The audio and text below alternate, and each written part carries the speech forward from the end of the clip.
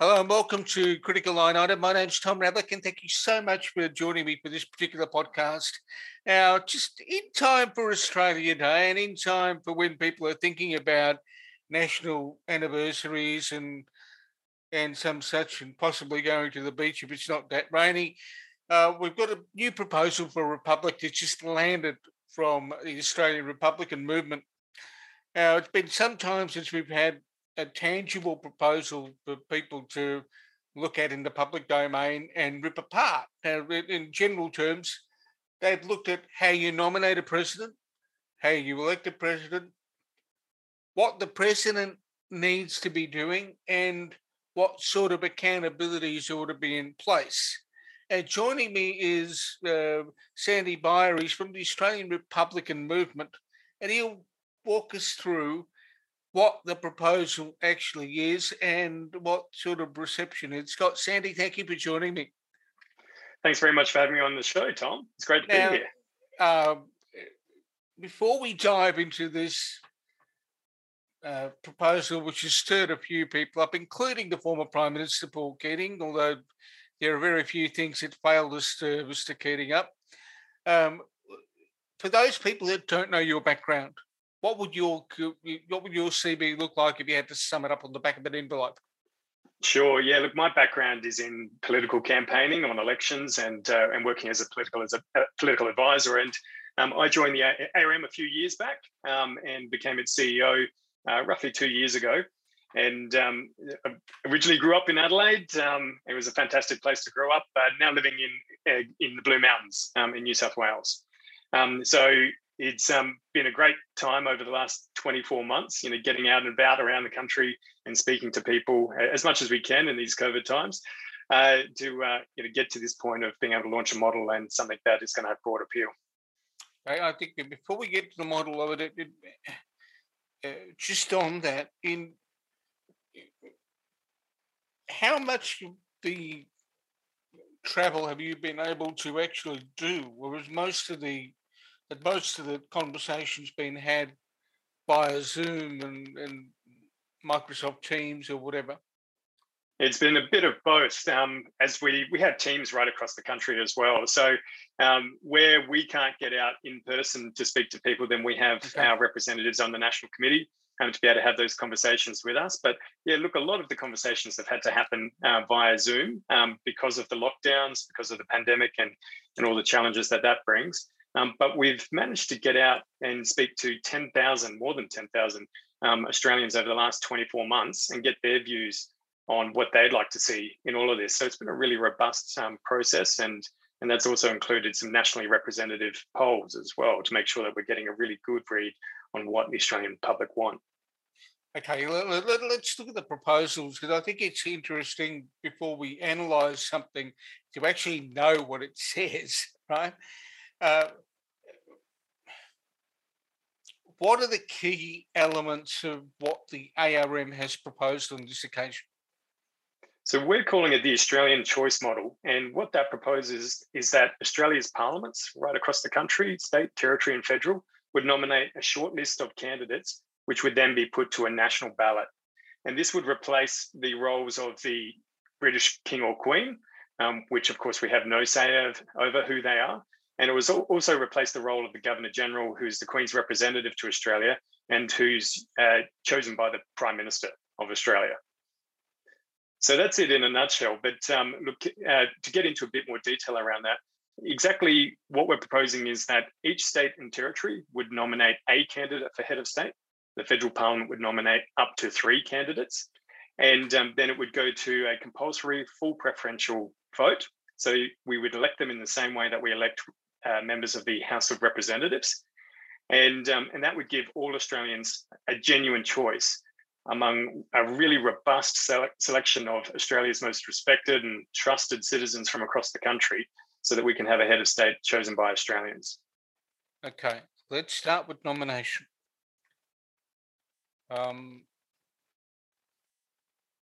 Federal, state, and territory parliaments nominate.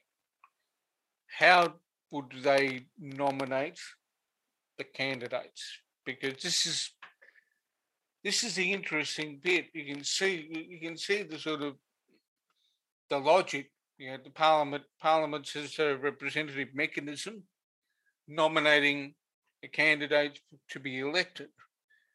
How does a Parliament, for example, the Victorian Parliament, get to a point where they pick an individual?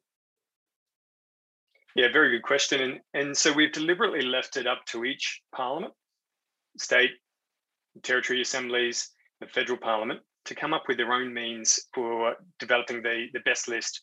They're developing their nomination and putting that forward. It has to be endorsed by the Parliament. It can't simply be endorsed by, for instance, the Premier or the government of the day in each of those jurisdictions. It has to be endorsed by the Parliament. And so some parliaments, for instance, would adopt a bipartisan appointment process to get to their nomination, where it needs a certain threshold in the Parliament for that nomination to be endorsed by that Parliament. Other parliaments, for instance, might like to use a National Australia Day Council type approach where you can take in public nominations for an independent panel to then work through those nominations and consider who might be the best nominee. So we think this is going to result in a really democratic, robust way to nominate candidates. And what we'll see over time is some democratic innovation, so that as each parliament looks at how the other parliaments are doing their nominations, we'll see a more robust way to bring forward the best list possible of Australian candidates from across the country, because it'll be in every parliament's interest to put forward a candidate that has the best prospect of being elected, and that person will need to have broad appeal right across the Australian community. It occurs to me that one possible model for selecting a nominee at state level or territory level is the use of the local electoral commission for a kind of another a preliminary electoral process based on people that have been selected by some means. Is that something you'd be encouraging, that people would end up having multiple cracks at the cherry from a state level and a Commonwealth level? Well, that could be one way to do that. For instance, say a state may want to have some sort of preliminary ballot, where the state nominates its preferred candidate for head of state, and then that is then endorsed by the Parliament of that state and put forward as a candidate for that national election. We're leaving it up to each state and territory and the federal parliaments to come up with their own means of coming up with that list. And look, if a state or territory wanted to go down that path, then they would be able to do that. There is at times a virtue in consistency and comparability of process. Have you struck any concerns with the nomination process specifically that relate to the potential for an inconsistent method of selecting a nominee at state or territory level? Well, ultimately, the national ballot will be a consistent national process for choosing our head of state. But I think to get to that point of having a really robust set of representative candidates, we should make use of the benefits of having the federation. And that means that there can be some really good democratic innovation. We can see competitive federalism at its best to bring forward our best and brightest as candidates.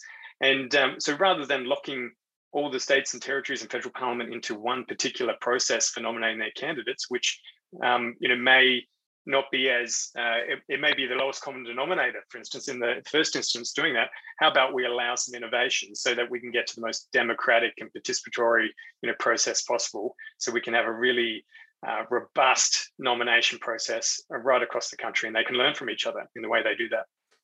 Okay. I get the notion of contest of ideas. I think the kind of a democratic joust makes it good viewing for those watching the process. But would there be any concern on your part if the individual processes were seen to be better or lesser than the other, and the candidate resulting from a particular process not being treated the same way by constituents when you get to a national ballot? Well, this is where it is really in the interest of every parliament and assembly around the country to make sure that they've got a really good nomination process in place. If for instance, if there was an overly partisan process in one particular state where the government, for instance, just tried to use its numbers to in the parliament to ram its candidate through, then that's not going to bode well for that candidate at a national level. So what we think that our model will deliver is a much more competitive, robust process where we incentivize the best possible candidates being put forward. Reflecting on what we've just spoken about, would it be preferable for you, notwithstanding that each state is a separate sovereign entity and it has its own way of doing things, would consistency of method ultimately help the end result? Our view is that it wouldn't necessarily, that unless that we should allow innovation in that space, that we should allow experimentation, that we should allow democracy to continue to evolve towards more democracy in this process. So we think that leaving that open is a real strength to what we've proposed. We've got a little thing called the National Cabinet, which has emerged during the pandemic, which has worked or not worked, depending on who you talk to. Has the thinking in composing this model looked at the way in which a national cabinet might, consider how this process of nomination might work? Well, one of the things that was really clear from our research is that when Australians were asked about different kinds of methods for appointing a head of state or choosing a head of state, one of the least popular approaches would be one where just the Prime Minister, for instance, chose the head of state in the way that they currently choose the Governor General, for instance, the Queen's representative. So if we were simply to leave it in the hands of a national cabinet to come up with nominations, I suspect it would be just as unpopular as an approach that left it in the hands of the Prime Minister.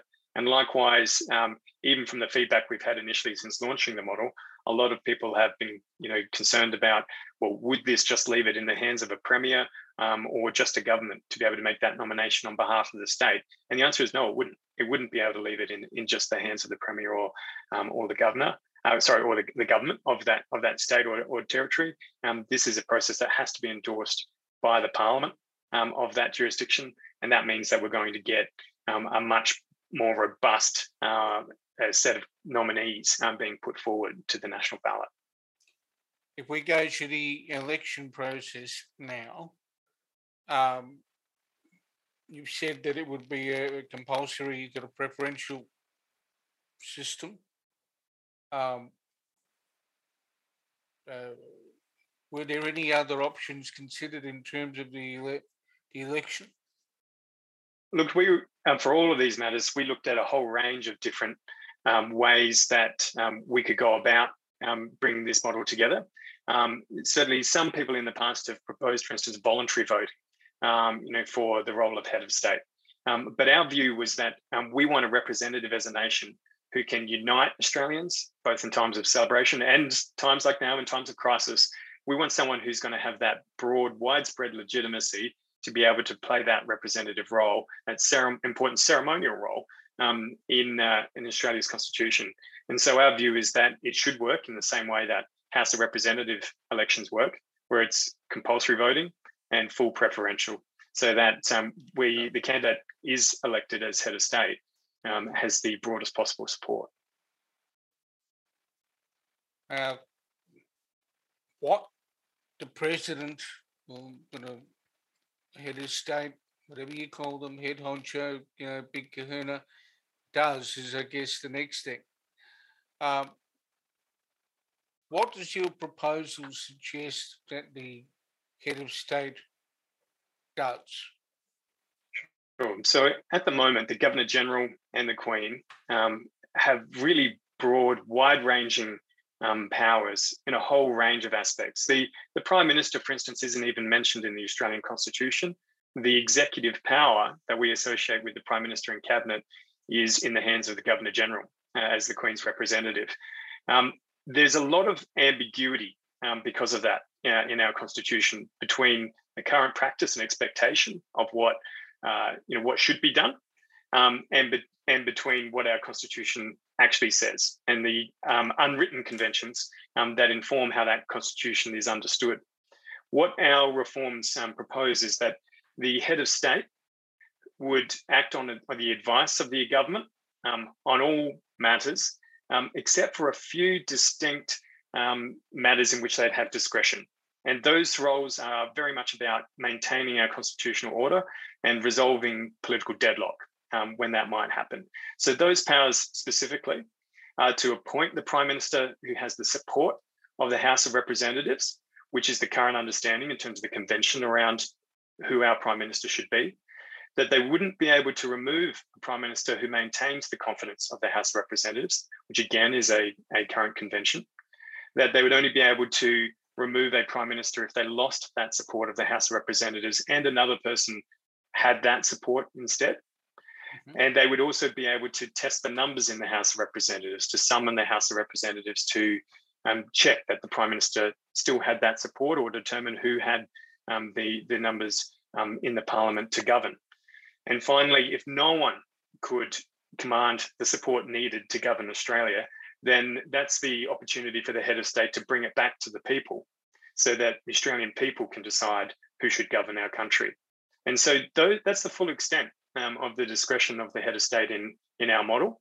It's very much aimed at making sure that we can overcome any sort of political impasse that might occur in the system, but also making sure that the Prime Minister of Australia is the person it should be, and that is the person who commands the confidence of the House of Representatives. Now, from the point of view of accountability, I get that's the final limb of the proposal. What does your proposal say in terms of the accountability of this individual that gets to be president? Yeah. So our proposal uses the same mechanism that's been in place for 120 years for members, for justices of the High Court, which is that a motion on the basis of proved misbehaviour or incapacity would have to be passed by both houses of the Australian Parliament. And if that happened, then the head of state could be removed from office. So that's a very high threshold. And it's a threshold that's never been reached for justices of the High Court. There have been, it might sound like a low threshold, but in terms of meeting that threshold of proven misbehaviour and incapacity, and an absolute majority of both houses of the Australian Parliament, that means that if there were a circumstance where the head of state was acting improperly, wasn't fulfilling the responsibilities of their office as they should, then we can remove a head of state from office. And importantly, that's a big change from the current situation where the Governor-General, as the constitutional umpire, can be removed by the Prime Minister for any reason at any time. So not only is our constitutional umpire appointed by the Prime Minister, but they can be sacked by the Prime Minister at any time. So there's really no accountability for a Prime Minister in our current system, because the moment that the Governor-General hints that they might be on its way, the Prime Minister can remove them and appoint someone else who's more favourable towards them. This makes sure that our constitutional umpire is independent of the Prime Minister by being elected of all Australians. And so then they can also be a representative who speaks for us all as well. One of the criticisms of the model that's been thrown around in conversation with me over the past couple of days is why do we need a head of state? Why is a head of state necessary? Why can't we simply, cut the umbilical cord and the Prime Minister becomes a president? We would be the only country in the world where that was the case. South Africa gets about as close as you can to that, and it's slightly more dispersed than that. And I think there are some important roles, as I was just describing, for a head of state to resolve that political impasse, to make sure that the person who does have that majority support in the House of Representatives is Prime Minister. There are ways and means, around these things, but overall, we, through the consultation that we've done and the research that we've undertaken and the extensive deliberations that we undertook with constitutional experts right across the country as well, there is an appetite to retain a role for a head of state in our Australian constitution. People do want to see a representative who sits above politics, who can represent all Australians, who can unite us as a country. And so that's why, in terms of our proposal, in terms of our model, we've talked about retaining that, but with a clear delineation of responsibilities so that we can remove a lot of the ambiguity that currently exists in the Australian Constitution. Well, that's the perspective that you're putting forward. Is there's still a need for a separation of powers through levels of government. So the Prime Minister, as President, still answers to somebody in process. That's right. It's a decentralization of the power in our constitution, so that there's appropriate checks and balances in that. Okay.